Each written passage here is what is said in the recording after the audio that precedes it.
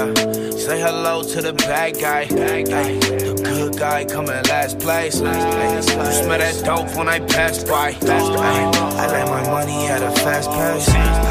Say hello to the bad guy. All right, welcome to Say Hello to the Bad Guy. I'm your host, Locke, and this is the podcast where we drink, smoke, and bullshit about the life of a historic criminal. Now we're talking outlaws and gangsters. We're not going to cover too many serial killers. That's just a little bit dark for me, and this ain't no true crime podcast. Honestly, you can't call this a history podcast because I'm no historian. I'm just a history fan that does some research and bullshits about it with his friends. So speaking of my friends, let me introduce you to my co-host. So first with us today, we got Tank. Hey guys, how's it going? Happy to be here. And also with us today, we got Dan, the man. What's up, everybody? It's the Hillbilly getting silly. I'm excited. Drinks are cold. Let's fucking do it. All right. So you want to lead us off here, Tank? I got a stalwart. Got the old Iron Duke here. It's Boss Tweed. The Yo, beer I'm I over always here. Drink. The beer I always drink when I can't figure out what kind of shit I want to grab from the store.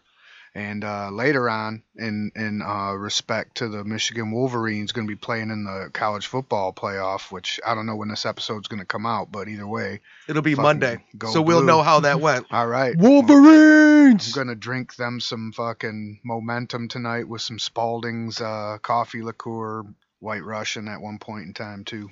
That's that Ann Arbor Distillery. Yes, sir. Yeah, we have to wait till someone says the secret phrase. And then, then the White Russians come out to play. What about you, Dan? What do you got to drink? If you know me, you know I'm drinking Founders. But you don't know me at all, motherfuckers. Because today, I'm switching it up. I got some Orange Whip. It's from a Rochester Mills beer company, which is another local Michigan, so I'm not cheating. It's cool. It's a milkshake IPA with orange zest. I've never had one, but I've been drinking nothing but stouts and stuff lately, so I figured I'd, feeling kind of citrus. Fucking whip it up. And for people, just so you know, I had me a little early day at work today, so I had me late lunch, and I had me some Founders for lunch today. So I still have me some Founders. So. Hell yeah.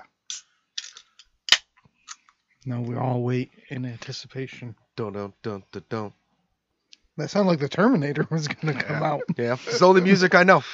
Like I It's expected either that or Jeopardy. expected a semi-truck and an explosion. But, yeah, pretty zesty, pretty IPA-ish, pretty fucking good. Nice.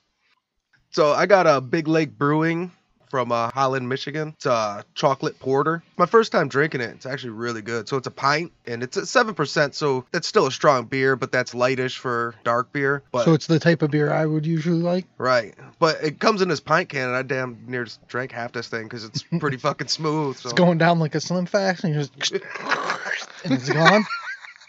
Going down like a Slim Fast. I didn't even mean that as like a joke, like for real, like Slim Fast. I don't know how those are supposed to be like meal replacements because I'll drink those like fucking Yoo-Hoos. How is the chocolate ratio on that? Is it? It's good, it's smooth, but it's still a porter.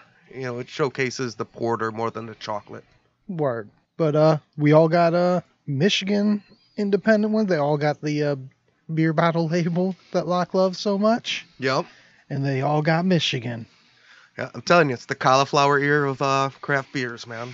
You just need to spot that upside down bottle and you're like, yep, know what that means. So support for Say Hello to the Bad Guy is brought to you by Manscaped, who's the best in men's below-the-waist grooming. They offer precision-engineered tools for your family jewels. And Manscaped just launched their 4th-generation trimmer, the Lawnmower 4.0. Join over 4 million men worldwide who trust Manscaped with this exclusive offer for you. 20% off and free worldwide shipping with the code BADGUY at manscaped.com. We all got the performance kits. You guys all got your kits, right? I ask that every show. I know you guys got them now, so my bad. But yeah, it's if you get the performance kit, that's like the Cadillac package. You get the Lawnmower 4.0, you get the Weed Whacker ear and nose trimmer, you get the Crop Reviver, the Crop Preserver, which is all both like ball deodorants. Comes with like a travel case. Underwear. Yeah, anti-chafing underwear. And some the fake newspapers that turns out they're mats. So that you put them on the ground collect all your pubes. Yeah. Throw it out. Nice little shaving mat and shit. Yep. But yeah, the I gave my balls a little spritz coming out the shower today. So I named my nuts Andre 3000 and Big Boy because they are fresh and so clean. Hey, and I would say that if nothing else, if the 4.0 is a little bit over the top for you, you know what I mean? You just go into 70s Jungles Bush, at least get the fucking crop preserver and the crop reviver and There you go. freshen your shit up a little bit. And then they have a whole like suite of products. So they got lip balm, they got foot deodorant, All the standard toiletries. yeah, anything some you want, soaps. regular face trimmers, and anything you go and get, use the promo code Bad Guy, and that helps the podcast. So you don't got to go get the lawnmower 4.0. Oh, they got the man wipes. Those be real good too. Yeah. So get 20% off and free shipping with the code Bad Guy at manscaped.com. That's 20% off with free shipping at manscaped.com and use code Bad Guy. Unlock your confidence and always use the right tools for the job with Manscaped. Before we get started, I want to make sure we take the time to thank Sixfo Sueno for letting us use his music in the intro. Got to thank Cancer for letting us use his song in the mid-roll. You can follow them both on Instagram, Sixfo Sueno, F-O-E. And Cancer is at Cancer the God. The E is a 3. You can follow us on both Instagram and TikTok at Bad Guy Podcast and on Twitter at The Bad Guy Pod. And then if you can't find any of them, you go to badguypodcast.com and everything's on there. We got a YouTube channel you can subscribe to. We got a Facebook. You say hello to The Bad Guy Podcast. So whatever social media you're on, we're there. So we'll go ahead and get started. And the bad guy we're covering today is Egbert Joseph Holstein. This ain't negotiation time. This is Scarface, final scene, fucking bazookas under each arm. Say hello to my little friend. So, Egbert Joseph Holstein, a.k.a. Casper Holstein, a.k.a. the Bolito King. You bet your name's got to be pretty bad to change it to Casper and it be an upgrade. And he comes at you in the night like a ghost. And you notice, not only the first name you get, Egbert, you probably don't want to go with that. I could see changing that to Casper. What are you, a medieval king?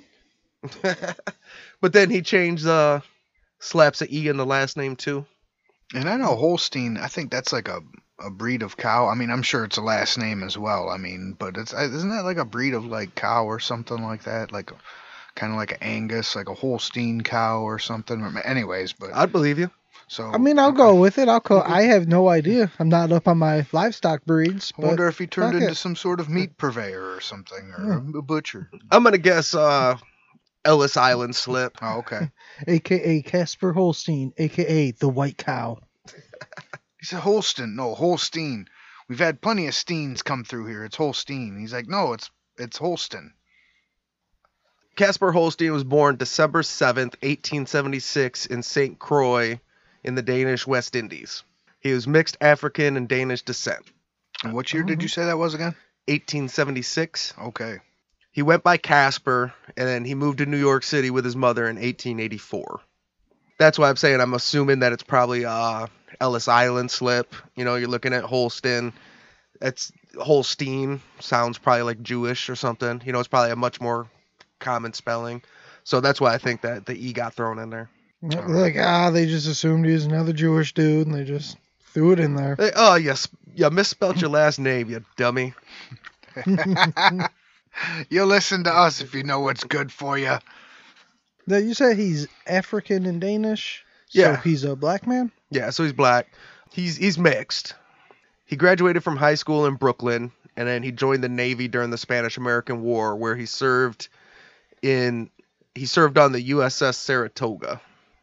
So I guess there's actually been 5 USS Saratogas. I was about to say there's a very popular ship. I can't exactly place it in history, but I know that it has popped up throughout. It's funny that it lists his service as the USS Saratoga, but when he served, it was actually the USS New York. That's when you're doing too much research. You're like, hold on. You're getting the ship's maiden names and shit. Right. You're getting previous owners and... He said it was the Saratoga, but it was really the New York. Get your shit straight. You guys are stupid. Show me the Bowfax. He left the Navy with an honorable discharge, and then after the war, he went back and found work as a janitor. He worked as a doorman for a while, and then he ended up working as a messenger. So I heard this story where when he was working as a messenger, he delivered a package to this this rich family. And when they got it, and they were like, "Hold on, before you leave," they looked at the package and they're like, "This is the wrong address. How'd you know this was us? How'd you know where to find us?" He's like, "Yeah, when I realized it was wrong, I just checked every single person until I got the right one." And they were like, "Wow, you work pretty hard. You know, most people just give the package to the wrong people. Like, we're pretty impressed." So they ended up getting him a job on Wall Street at a financial brokerage where Holy shit. where he worked his way up basically as high as you could as a black man in New York, like in the early 1900s. A hell of an upgrade. Go from running packages to working at a finance. And I mean, especially at that point in time, because the financial industry in New York, I mean, don't get me wrong, New York's always been like the hub of the financial industry in America, I would say. I mean, I think it's safe to say that, right? So, yeah. I mean, even at that, but in that year of history particularly, I mean, working in the financial, that was fucking pretty bougie type, work, even if you were working your way up, so that's a pretty sweet upgrade for him. Well, yeah, nowadays you get fucking Amazon delivery guys just throwing your packages in fields. Right. This guy's out here just going door to door. How did he figure out the right, like somebody be like, "Oh yeah, that is mine. Been waiting on this big ass box. Give it here." Like anyone could have claimed it. I don't know. However he did it, apparently they didn't. So maybe that's something they considered is, yeah, anybody could have just grabbed this. You could have just gave it to whoever. You figured out it's not the right person and still got it to us. We like you. So he gets this job on Wall Street at this financial institution. It was like a real low-level job. Like his office basically he was like stuck in an old janitor closet. Oh, see, I said all that bullshit. They're like, I don't know, go over there or something. It's just a better closet than you worked in before, all right? Take it or leave it. He got his job from delivering a package to the right house. So it wasn't exactly like they'd be like, "You know what, you're good with addresses. You want to run a bunch of money?" Yeah, they're going to give him the simple job. From his tiny office, he'd just sit there. He studied all aspects of the stock market. And he just learned numbers, finances, money, inside and out. He also familiarized himself with the neighborhood policy racket, which had became severely minimized after the 1915 conviction of Peter H. Matthew.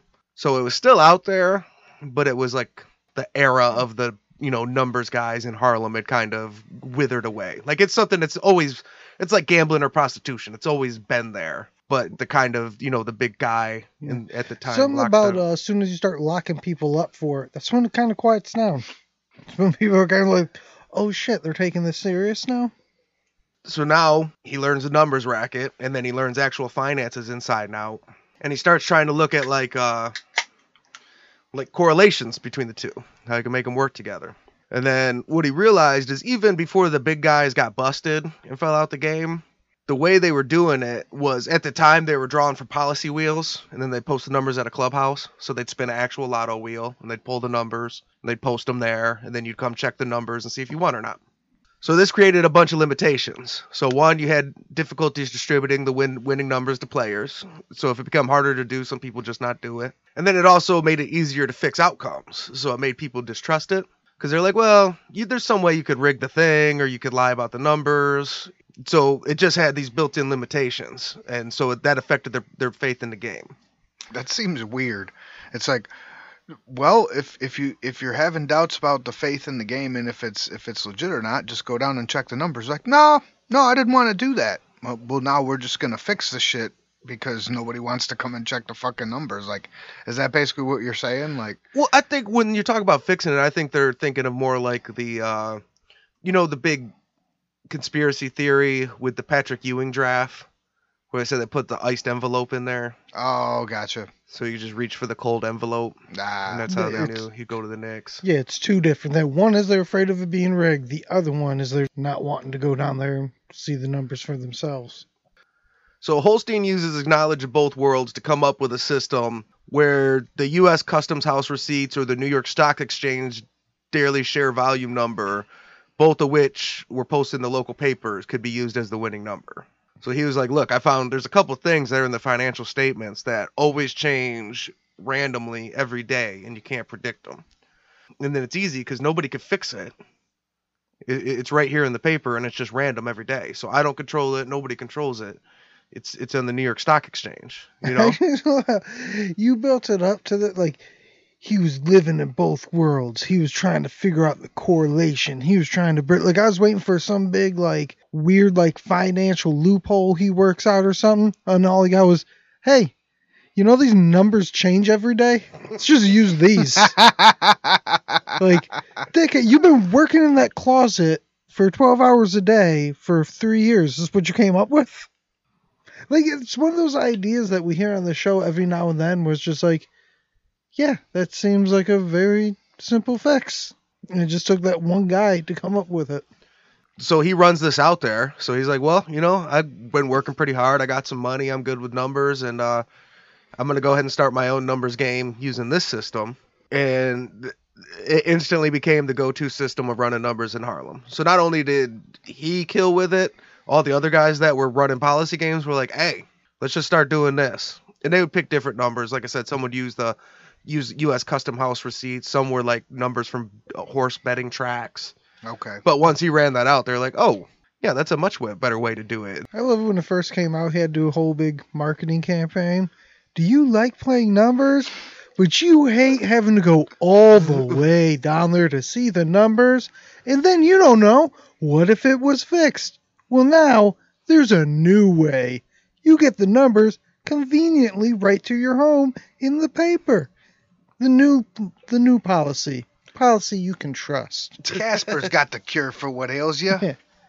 This helps him create one of the top operations in Harlem, and he becomes basically probably the biggest numbers banker in the city. He was Teddy Rowe of Harlem.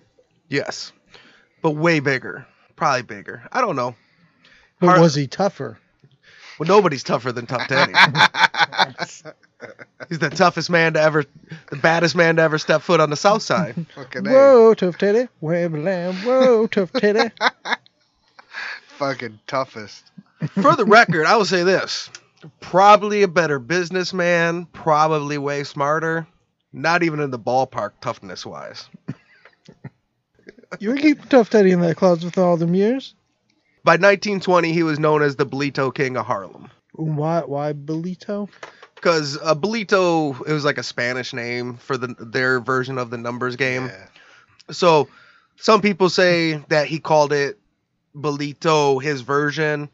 They have a game that's called Bolita.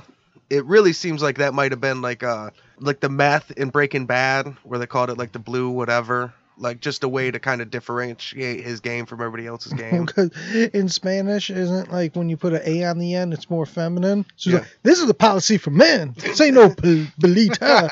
It's Bolito. Well, and that shit works too, because I remember in hhigh school, like I mean, at that point in time, like for the cops, it was like for like a year or 6 months period, they got away with just calling it the Bolito, and then like they didn't even know what the fuck they were talking about, so they would just get away with it all. Because in high school, I remember a kid, we had like a t-shirt class, like a class where we made like t-shirts in art class and shit, and he wrote Mota on the back of the back of his shirt. Means weed or pot, but it took a good 3 days for the teachers to figure it out. So like he wrote it on his shirt, shit dried, he went home, and then like 3 days later he got suspended. So I could see it like Bolito, and they're like 6 months later like, oh, wait, we found out what that means now, and you guys are all going to fucking jail. Like, see, the other teachers didn't know the word finally got coppers. back to the Spanish teacher. Yeah, And they found out. Exactly. It was like Monday, it's like Friday he went home, and he thought he was like the coolest kid in school and shit, and then Monday he was all sad, like, I got suspended, and they're like, yeah, we found out over the weekend, all right? Miss Garcia finally came back from break. We got to the bottom of this. We all met up at Vito's and found out that that's a bad word in Spanish. One of my favorite things, because it was so real, was on a Chappelle show when the Yin Yang twins from the windows to the wall came out. And ski. And he did that. And he was laughing. He was like, man, white people are going to lose their minds when they find out what skeet means. Yeah. And then, like, turns out, yeah, because not that long after that song ended up, like, with the ski, it would just be edited. Yep. They took it right out. A lot of the information is sketchy. So a lot say that when he invented his new way of doing numbers, he called it Bolito.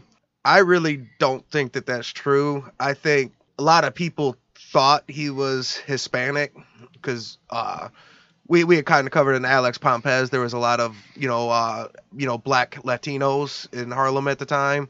He wasn't, but he was mixed and from the islands.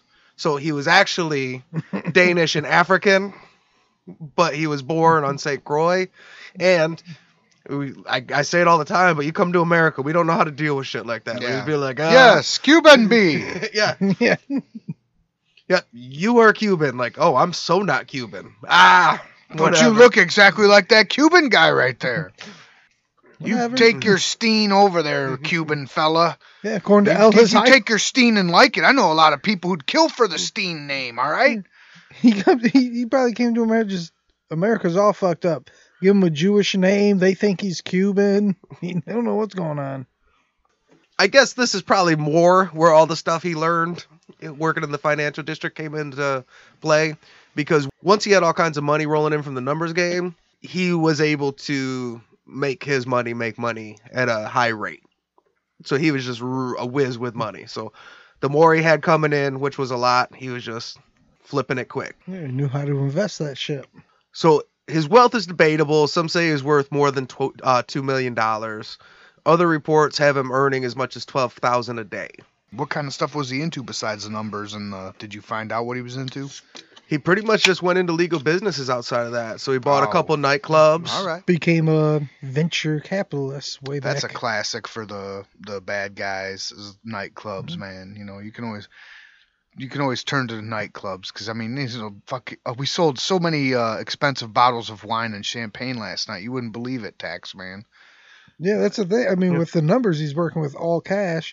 He knows well enough that he has to launder that shit. So he just, might as well invest it in a bunch of businesses and shit. He lived a lavish lifestyle. He had 2 apartments in Harlem, a fleet of cars. He had a big house in Long Island, and then he had several thousand acres of farmland in Virginia. Now, I'm going to do old school here and bust out a DC prediction, because every time, this is either third or fourth one where somebody runs the numbers game or the policy and everything is great. It seems like when you run a numbers game, as long as you're not a fucking dumbass, you get rich. Times are great. This is the height of the movie. This is the montage of him flashing cash, getting the chicks, all this shit. But then this old Italian mobster is going to walk in the fucking scene and do something. Every time we've done a policy, it's run good. Then a mob guy gets involved, says, hey, why don't you just give me that? And even the guys that say, fine, you know what? Fuck it. Have it. I'm out. Don't want no problem. I got rich. I'm trying to keep this Cadillac montage cruising. The last guy we did, he tried to do that.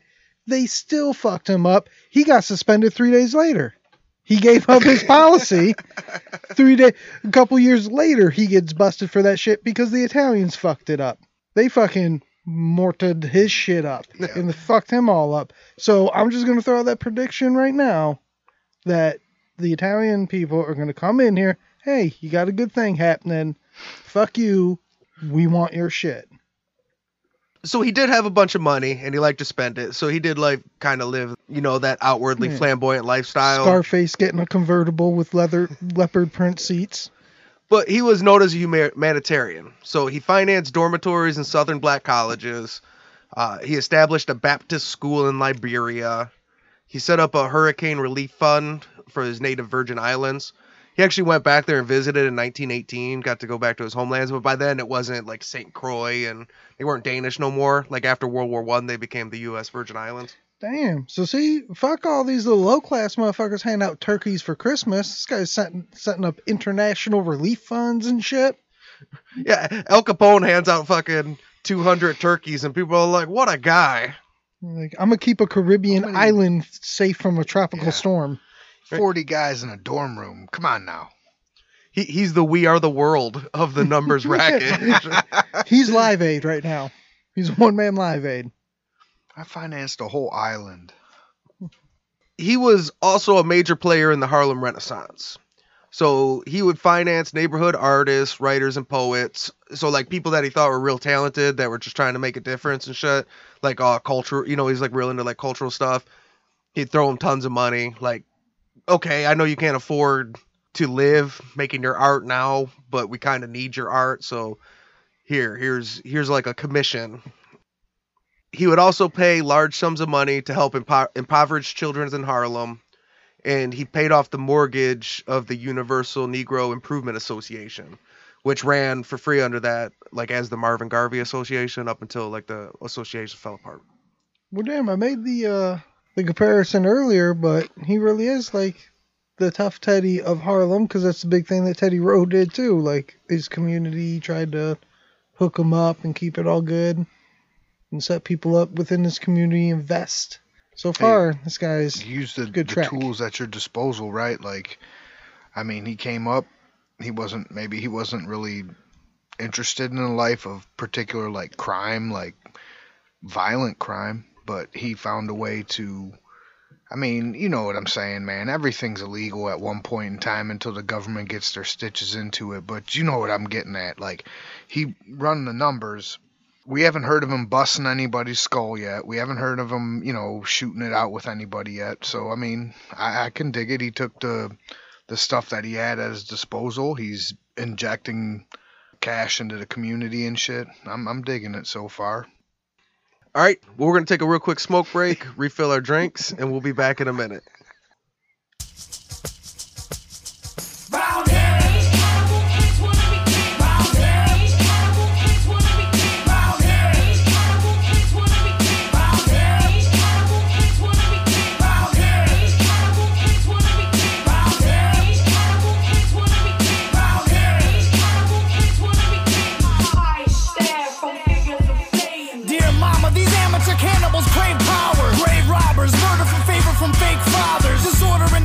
Shackles to break out of. They cower solo but mob them and they crowd us. Spilling in the street with heat like hot lava. Pop bottles, molotovs tossed and rocks follow. Ominous disciples like vipers, they strike quickly. Come at me like an army, I'm tearing you down with me. Spit like a baron, rulers of bread like Kaiser. Roll with the goal and get beaten like outsiders. These amateur animals swing in the wrong jungle. Climbing the wrong vines mean these lions will snuff you. Concrete wilderness building our own structures. Writing our own order, appointing our own judges. Overthrowing authority, morally lack conscience. Fighting for survival with rivals with throat punches.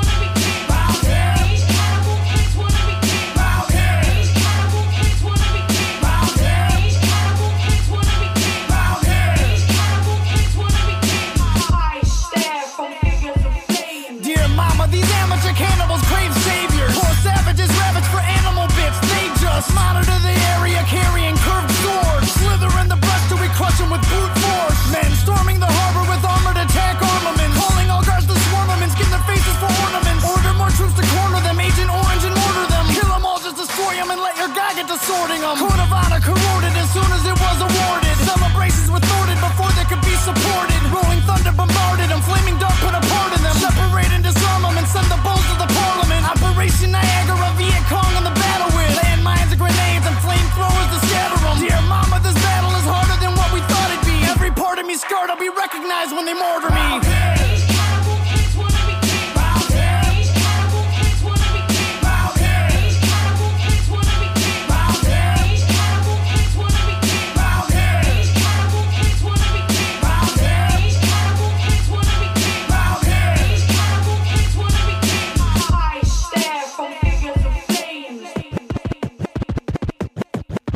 It's almost time to run, put on your army helmets now. You're running toward the sun with all your guns, defenses down. Flashes everywhere, the lights create an atmosphere. Water in your lungs, you pray for death, but life is here. You're about to die, face it, you're about to die. Zero sand in your glass, fuck it, you can't even cry. Put a dagger to your neck, just to keep yourself in check. Put a dagger to your neck, just to keep yourself in check. Everybody grab a side as you fight to stay alive. Dancing on a hand grenade so you can die and they survive. Still over bullets in the sky, dropping 7-second death, scattering the children, run, rub until there's nothing left. Ashes in the water, sons and daughters holding flags up high, wallow in the harbor as the military tanks arrive. Penetrate the border with disorder like an animal. Every war has the honor of turning kings into cannibals. Cannibal kids wanna be king. Cannibal kids wanna be king. Cannibal kids wanna be king. Cannibal kids wanna be king. Cannibal kids wanna be king. Cannibal kids wanna be king. Cannibal kids wanna be king. Cannibal kids wanna be king.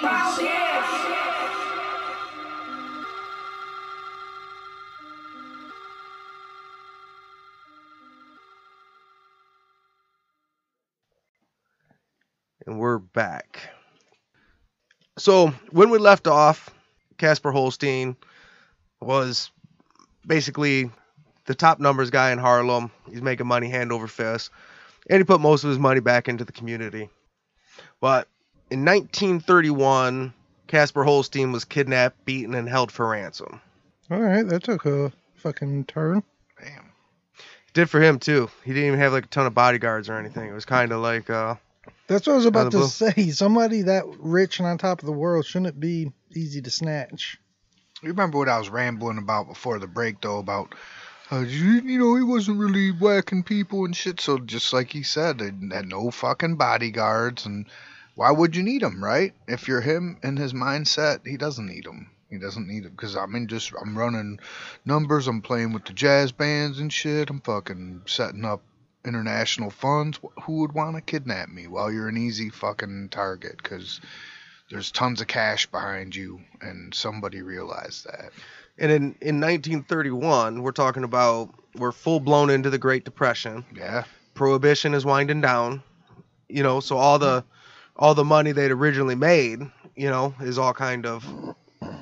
We've covered some kidnappers on the show. Maybe what Duke was saying earlier in the episode's coming true. Maybe the mafia figured out a way to capitalize off them.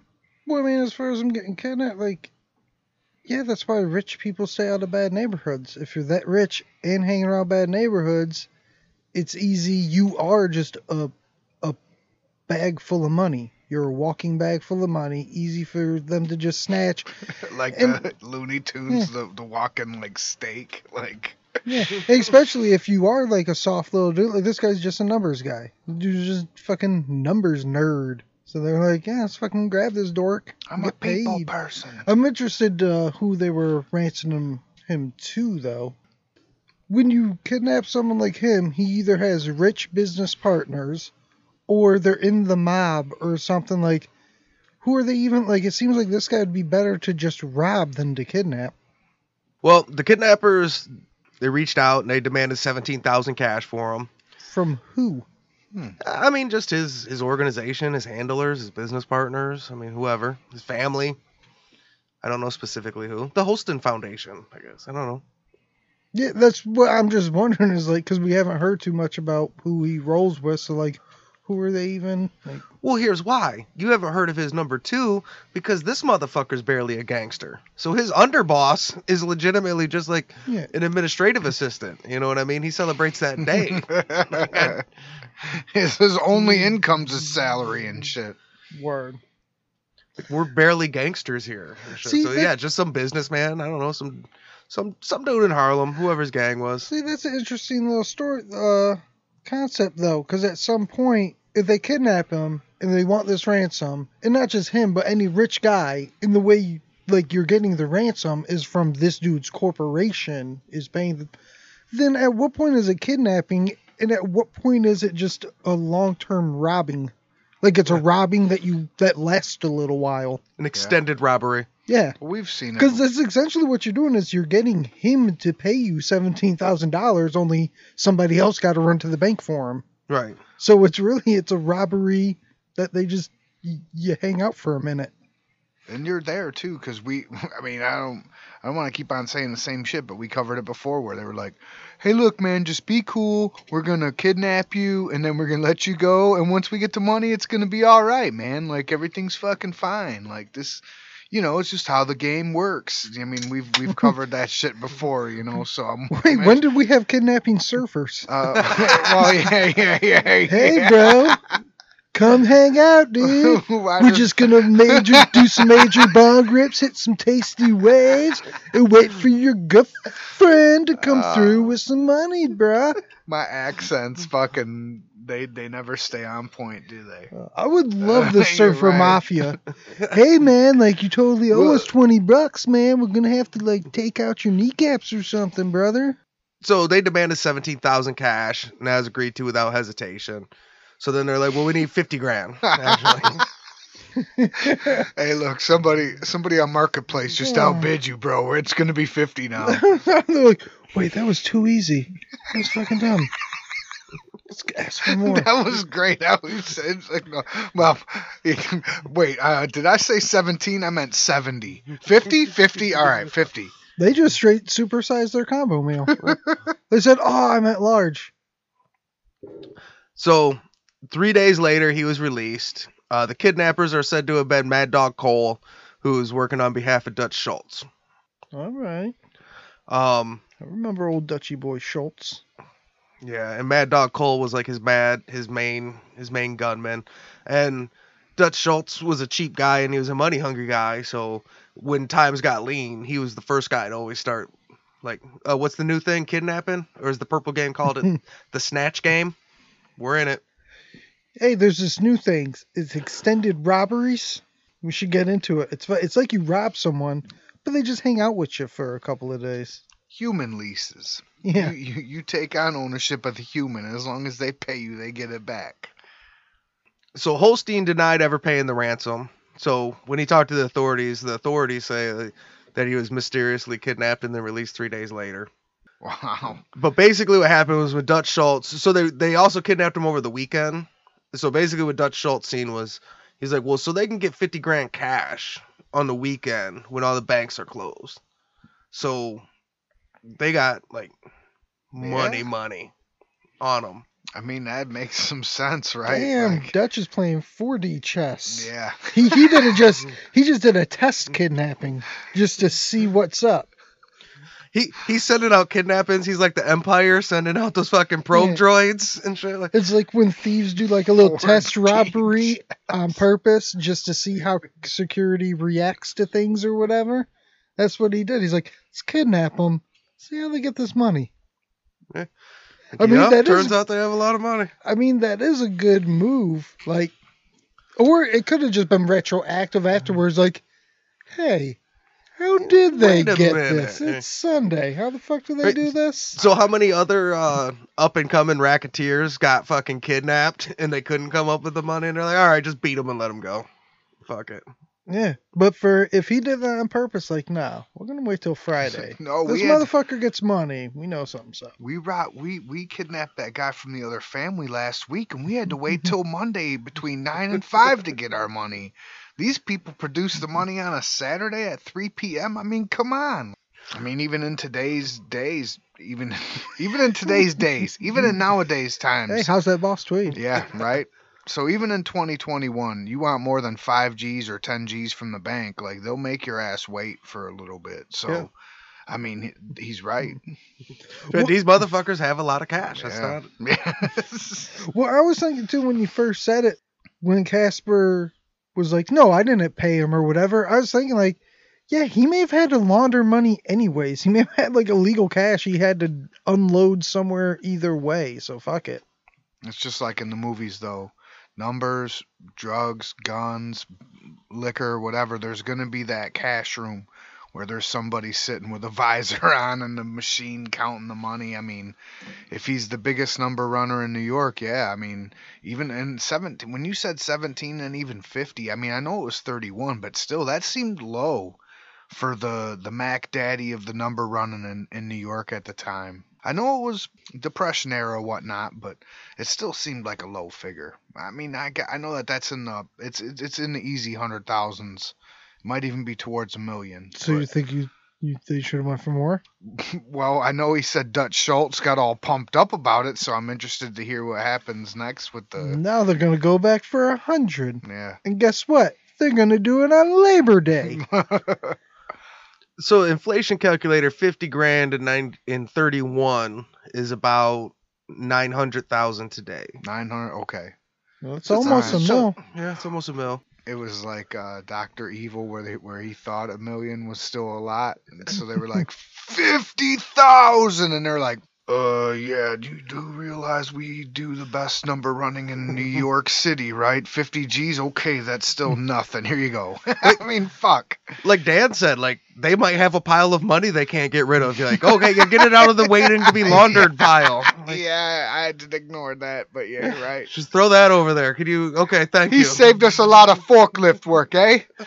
In 1932, prohibition is basically straight up going into repeal. So they know our major source of money is getting closed up, and all these guys are scrapping for other rackets. And Dutch Schultz is like, hey, we know a racket. We know some guys that got a bunch of money on hand, but they don't want to rob. They don't want to keep kidnapping people. They just rather just take the whole thing. And Dutch Schultz has a huge gang. He's a big Jewish gangster at the time, and he just decides that he wants to move in on the Harlem's numbers racket. So Dutch Schultz's plan to take over the Harlem's number racket, he just sends all his guys in, and he just basically tells everybody that runs a policy book in Harlem, Mine. just hand it over, and he offers a small stipend in return. So he says, if you give us everything, we'll give you a couple $100 a week, for your business. That thing you built. So yeah, Fuck. a lot of these guys, so he's making 12 grand a year, or he's making 12 grand a day. Now you probably buy business expenses and shit, but however much you're bringing home a day, and now Dutch Schultz is like, no, you could, we'll still hook you. You get a couple $100 a week. We appreciate your hard work and shit, but the numbers are ours. It's our thing. The options Classic mob. Yeah. So, I mean, it's what they did to all the Harlem numbers guys. And they gave them the option. You either hand it over or gang war. And none of them were built for gang war. So we covered Alex Pompez. He ran baseball teams. This guy was like a businessman. Like, they just weren't gangsters like that necessarily, So most of them just coughed it up. That's what I'm saying. It's like the black hand for businesses. Like when they would bust in and be like, hey, this is a nice place you got here. If you don't want to catch on fire, how about you pay us protection fee just so we don't fuck it up for you. The same thing that gets me to admire fellows like Tough Teddy, Casper, the guy we're covering tonight, others that we've covered in the past. Check out some back episodes, y'all, if you haven't. I mean, the fives, right? Like, we always get feedback how we want more ones, and I dig fives for the reason of, like, it's interesting to see how somehow the longevity of these guys is how long it is when they don't have like a squad behind them that they can call on in these moments to back them up or something like that. Like Tough Teddy, eventually, I mean, he went down like a gangster, but he wasn't really a gangster. Like, he went down in the streets. Like, he said, fuck it, if you're going to take it from me. I mean, not to spoil it, but I'm kind of spoiling it. But if you're gonna take it from me, then you're gonna have to take it from me. Can't spoil history, bro. With bullets and guns and shit. Well, his exact quote was, "If you're gonna come get me, I'll take a few of you with me." He went Pac on him. So. Yeah, that was his exact quote. And same thing with this fellow here. It's like, even if you're not a violent person, when you're making your money illegally, and I'm trying to lay the blueprint. Just like prison is gangster 101 or criminal 101 or whatever. I'm just saying, if you're gonna do some illegal shit but you don't want to get your hands dirty, you may want to have somebody ready to get their hands dirty for these situations when Dutch comes and calls your fucking bluff and says, well, I'm just gonna take it. Because if you want to call my bluff, then you better be ready with some guns, with some muscle, somebody to back you up.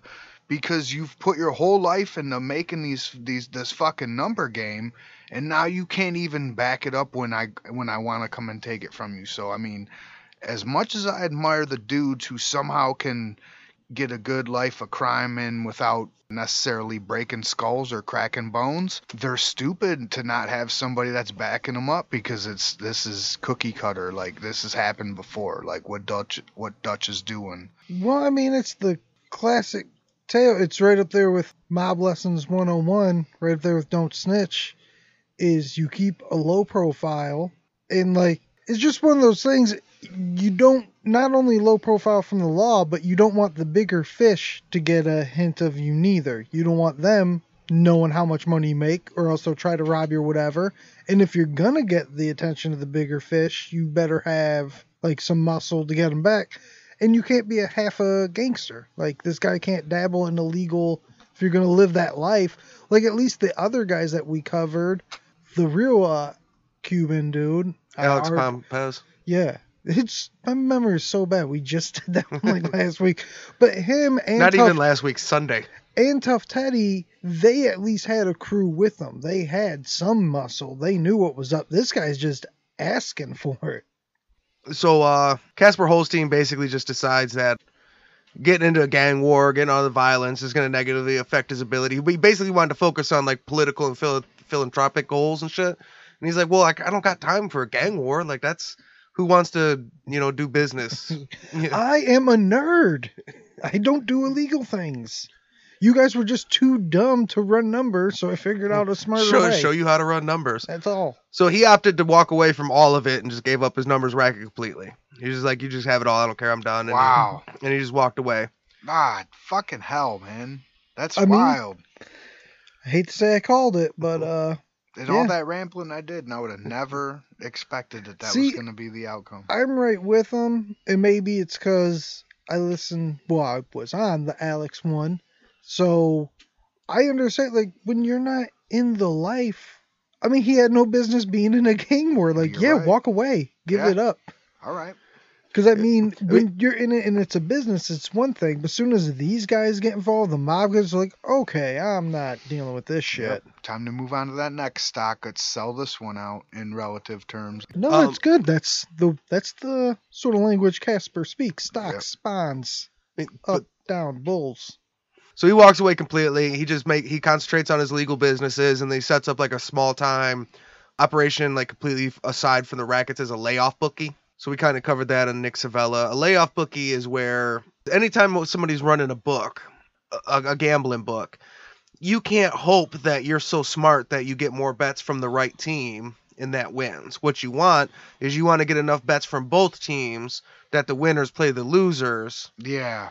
And then you make your money off the VIG, which is kind of like it's almost like a processing fee that you charge off of every bet. You know what I mean? Yep. So you don't want to count on some college kicker making a kick for you to make your money. You just want these guys to pay for these guys. So if you have too many bets coming in on one side, you go to another bookie, or maybe someone from a different state, or they have this network where they'll go to this other guy and say, hey, I have too many bets on the Lions. I need to sell some of them. And they're like, okay, I got too many for the Saints. So they'll kind of swap bets. So they were doing, to go back to the fucking stocks and bonds, they were doing mortgage lending. They were buying out people's bankruptcy and past loans and stuff. See, it's so great when you dig down to shit, how much mob shit is like, the financial market and mob shit is so much alike. It's just what they're dealing in. Yeah, I mean, I didn't even think about it, but like, I guess he was smart with money, and he was doing like, I'll take your extra. Yeah, if you got to lay off some Chiefs, if you got to sell off some Chiefs bets, I got them. Yeah, for people that don't know, when we had the big housing crisis, that's what it was. People went upside down and what their houses were worth. So they would banks would go to a different bank to say, hey, we're losing our ass on some of these loans. Take some of these loans. We'll take some of your loans. And that's what these mob dudes were doing with illegal bets. So Dutch Schultz eventually, he's one of the biggest gangsters in the world, and Thomas Dewey, he's a federal prosecutor, he was out hunting mob guys, and he became obsessed with catching Dutch Schultz, and he starts busting all the Dutch Schultz rackets. And one of the first things he finds is all these numbers operations that he had taken from all the Harlem guys. So in 1934, all of Casper Holstein's clubs were raided and shut down, and he was arrested and convicted on gambling charges. Damn. Yeah. Fucking fuck. Mm-hmm. I'm going to get all Tough Teddy episode on this where I start like fucking stumbling on my words and shit. But it's like, why the fuck you going after this guy? If anything, like, get him on your side to help you get at Dutch. But I mean, what the fuck you want the small time shit for, man? The Spanish teacher finally showed up. They figured out what was on his shirt, and now he's busted. It says Mota. Fuck. But no, that's fucked up. That's like if you sold your car, they got into a car wreck, but they didn't like go get the registration in their name yet, so it's still in your name. Like, no, I sold it to them. These fucking assholes. Yeah. They're running that numbers operation in your name still. Yeah. Go to the Secretary of State next time and transfer that title, fucker. I mean, that is fucked up though, because he gave it up. I went from dealing Ferraris to being a fucking used car salesman. All right, guys, why you gotta fucking indict me? I'm on a federal level, really. I mean, from where I was to what I was doing, like and no disrespect to layoff bookies, but what Casper was doing was fucking leagues above layoff bookies, right? Ooh, I mean, sick burn on you bookies. Take that, layoff bookies. You guys ain't shit. You heard him. Tank said, "Fuck you." Ain't no numbers racket. You're whack ass little. Hey, I'm gonna get your bets. You want some of my bets? Fucking dorks. Fuck you. You better get on your Casper shit. You tell him, Tank. Fuck your piddly little fucking shit.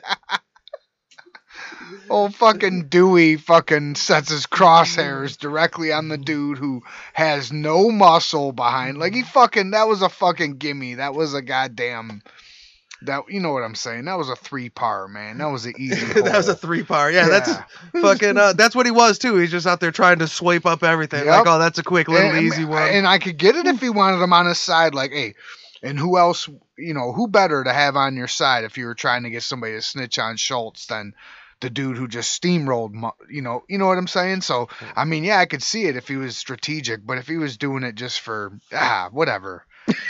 Well,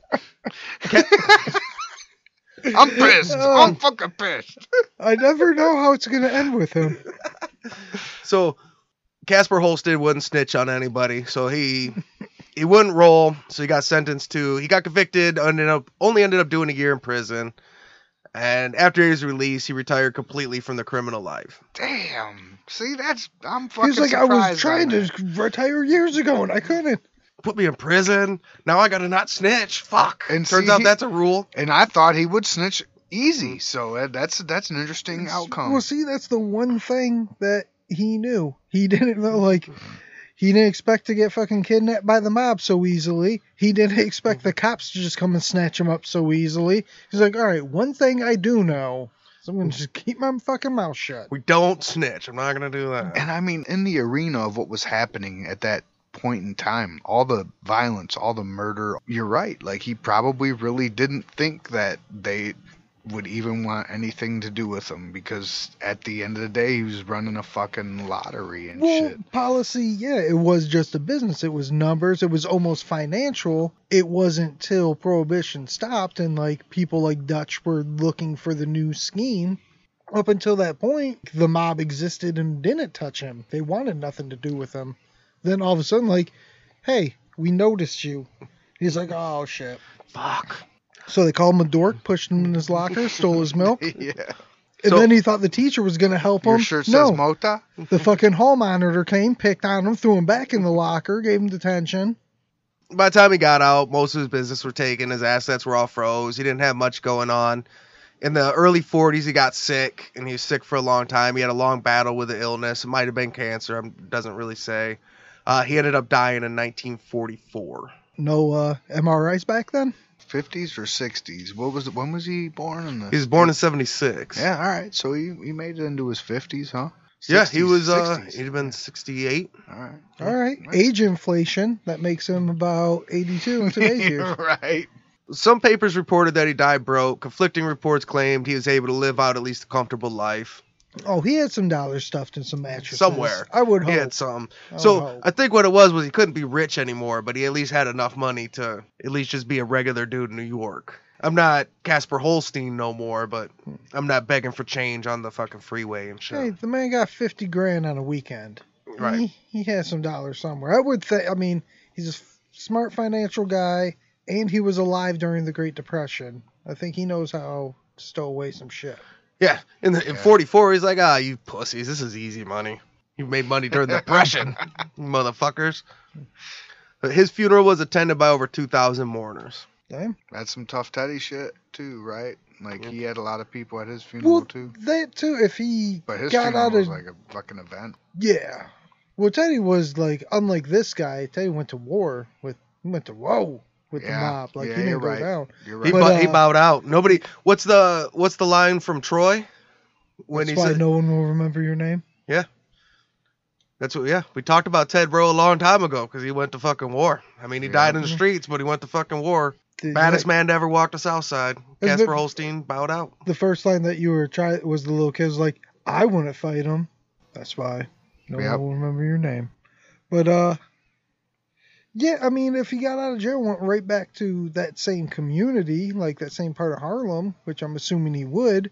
Those are the same people that he was taking care of, like how to cook goose for Christmas. So I would assume him just being an older gentleman in that neighborhood, they would take care of him here. So even if he had no money, he may have been that guy that was broke because he would always give like the diner waitress a $50 tip and shit. So he got free coffee all the time or something.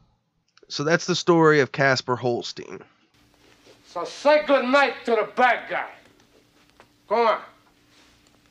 The last time you're going to see a bad guy like this again, let me tell you. Now, you guys haven't seen the picture, but if we were going to cast a movie about Casper Holstein, who would you cast to play him? The guy who played on Breaking Bad, he was the boss. You're thinking Juan Carlos Esposito. Was that the guy that ran Hermanos Po? Yep. Yeah, Juan Carlos That guy. Esposito. I can't think of his name in the show neither. Gus. Yeah. Gus Fring. It's funny because that's who we were going to say for Alex Pompez. I always want to say Pompeo. The episode that just got released, yeah. Oh, okay. But that's who I was going to say this time. And what's messed up about that is because he was Spanish or Latino, right? Yeah. Like in this show. So I did Casper the same way they did him at Ellis Island and shit. Like, you're Cuban, B. So I looked up Giancarlo Esposito because I assumed, because last time we had Afro-Cuban, so I thought, like, yeah, he's like a black Latino. He's a good way to go. I guess he's actually half black, half Italian. Okay. My second was going to be Lenny Kravitz, but only because I knew the lineage. You know what I mean? Yeah, Lenny Kravitz. I could see that. Yeah. I don't know if he acts. That's what I'm saying. Like maybe acting wise, some guy that looks like fighters can act. So who do you think would look like Casper Holstein? Yeah. Trying to think of which way I would go with this story. It doesn't sound like too much of a comedy. You know what? I think I would go with like a Will Smith. Will Smith in like a Pursuit of Happiness thing, like where he was just a working man, sort of quiet dude in like an old suit, and then he acts well in a financial environment. Yeah. You know? So I don't know, maybe someone like him. I was thinking. The other guy I was thinking is Jonathan Majors. He'd be a good one because I think he could play sort of almost another version of Denzel Washington as Frank Grimes, kind of. That's Kang the Conqueror guy. Yeah. Okay. Yeah, I think he'd definitely be good. I actually think that's probably a better pick than you think. So Casper Holstein's kind of been portrayed. You guys have both seen Boardwalk Empire, right? Yep. So Dr. Valentine Narcisse, who is Jeffrey Wright. Yeah, Jeffrey Wright. Who's the voice of the Watcher in What If? He's in Westworld. And I hated that guy on that show. Yeah, he was gangster though. He was gangster though. Then I wouldn't. The story you just told me. I mean, I don't know how many listeners have seen the show, haven't, but the characterization that I just got. Narcisse must be loosely based on him because Narcisse was a gangster in this show. Yeah, so he's very loosely based. So I've listened to a bunch of interviews with Jeffrey Wright on it, and he actually kind of learned Casper Holstein's real story, like in depth, inside and out. So he knows the Casper Holstein story, the real story. That's interesting. So what he said is they took this character, and he said it's like Casper Holstein and like a funhouse mirror. So he said, like, if you take his commitment to black growth and the Black Power movement, I remember and his success, but take away all the benevolence and the all the good behavior. So I just thought that was kind of cool, like doing the research that like it turns out no, he knows the real story and he agrees with what you're saying, but it was loosely based. So they were looking for what they liked is he's an Islander guy that was very pro-black and very successful. They just didn't like the part where he wasn't a very good gangster. Well, that's what, when people say shit's based on things in movies, it's so loose. Texas Chainsaw Massacre isn't a real thing, even though it's based on something. His character might be based on, but he didn't play Casper. But I could see where like they got some inspiration from it. So here's the actual pictures of Casper Holstein. Oh, but that's another. I did the because when you said that, I could see Jeffrey Wright playing this version of Casper too. Because this version's almost like what Jeffrey Wright played in Westworld, like the nerdier kind of guy. So Jeffrey Wright almost should get to. Yeah. Because he had to play the other version. Yeah. Like, and you did all the research to play like the evil version? Yeah. All right. So now we got to do the DEFCON scale. So standard DEFCON scale is 5 to 1, 5 being the lowest, 1 being the highest. On the Bad Guy Podcast, there's no good guys.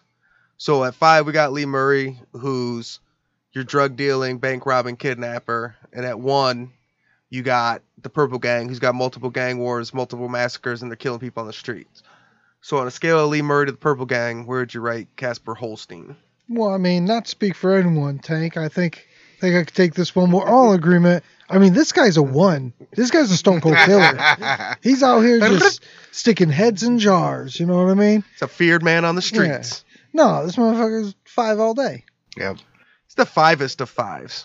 Yeah, he's not even a 5 in the way that Teddy Rowe was or nothing. Not even the same way that Alex Pompez. I always want to say Pompeo or something instead of Pompez. Yeah. Like, I think there's going to be a 3rd syllable. Guess what? There's no 3rd syllable. Just Pompez.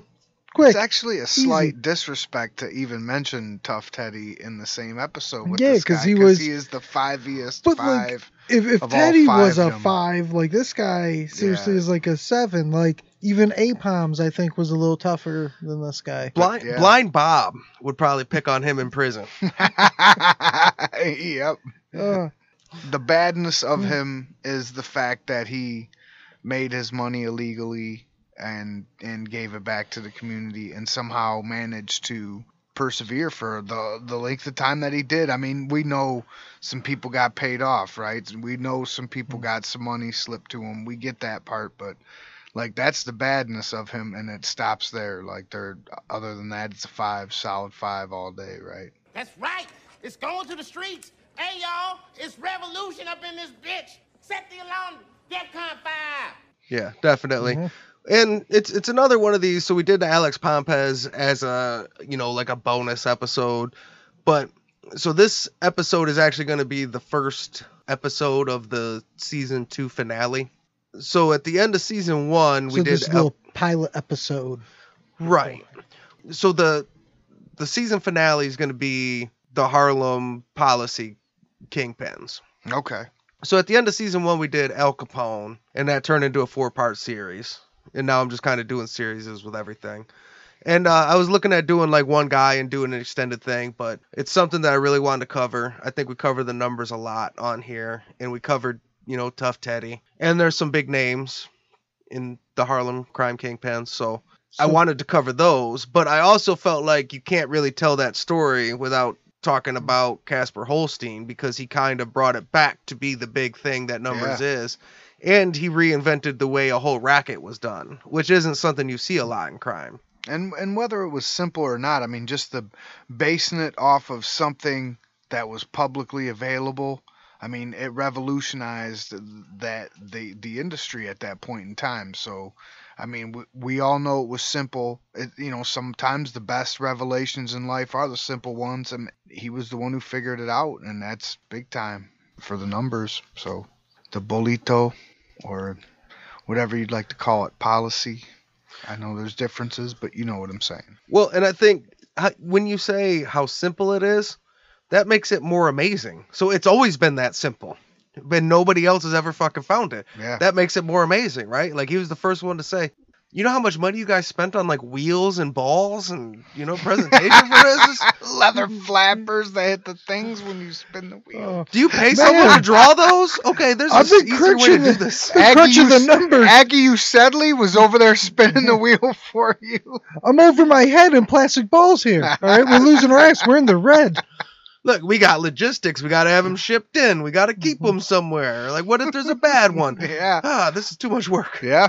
But seriously, though, you said that one of the number one things, I mean, even as lazy as the public was and didn't want to check the numbers, they also were in the same weird token somehow unconfident in the system. They didn't feel like they wanted to, check, they didn't want to fucking monitor it, but they wanted it to be reliable. So that was the number 2 problem they had, and he solved it. It was the number 1 problem they had, and he solved it, right? So that's big, man. That's big. All right. Well, before we go, you guys got anything? Just get yourself some backup. Get yourself some muscle. Like, even if you are holier than thou, even if you can't be bothered to get your hands dirty, get yourself some backup. If you decided you want to make your grip off of fucking illegal measures, get somebody who does want to get their hands dirty for you. That's just Tank's advice to any bad guys out there. So all that money that you saved on spinners and plastic balls and people to pull them, invest that in security, man. Yep. Just reinvest it. Don't save that money. Reinvest it. Don't be cheap. Get you a defense budget. Get you a defense budget. Even the superpowers know. Get you a defense budget. All right. Well, this is Say Hello to the Bad Guy. Thanks for coming, and thanks for listening.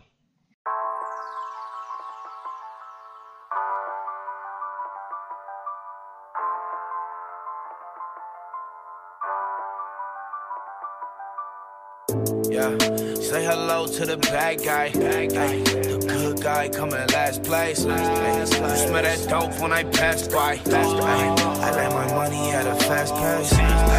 Say hello to the bad guy. The good guy coming last place. Smell the dope when I pass by. I let my money at a fast pace. We was down bad, my mama had to be dad. Spent my birthdays in the trap, we had to work with what we had. She been working on a raise while trying to raise me like a man. Plus my daddy in the box and all my cousins in the can, man. And I don't need 100 friends, I just want 100 bands, 100 jugs, 100 scams, ay. So I done money grabbed 100 hams. Said I done money grabbed a bunch of bands. And I ain't wanna fall victim to that system or the pistols. Fuck a judge with a grudge, I'm blowing crud for my mental, ayy. And I still keep it on me, run and tell your big homie before you meet your dead homie, ayy. Yeah, say hello to the bad guy, the good guy coming last place. You smell that dope when I pass by. I let my money at a fast pace.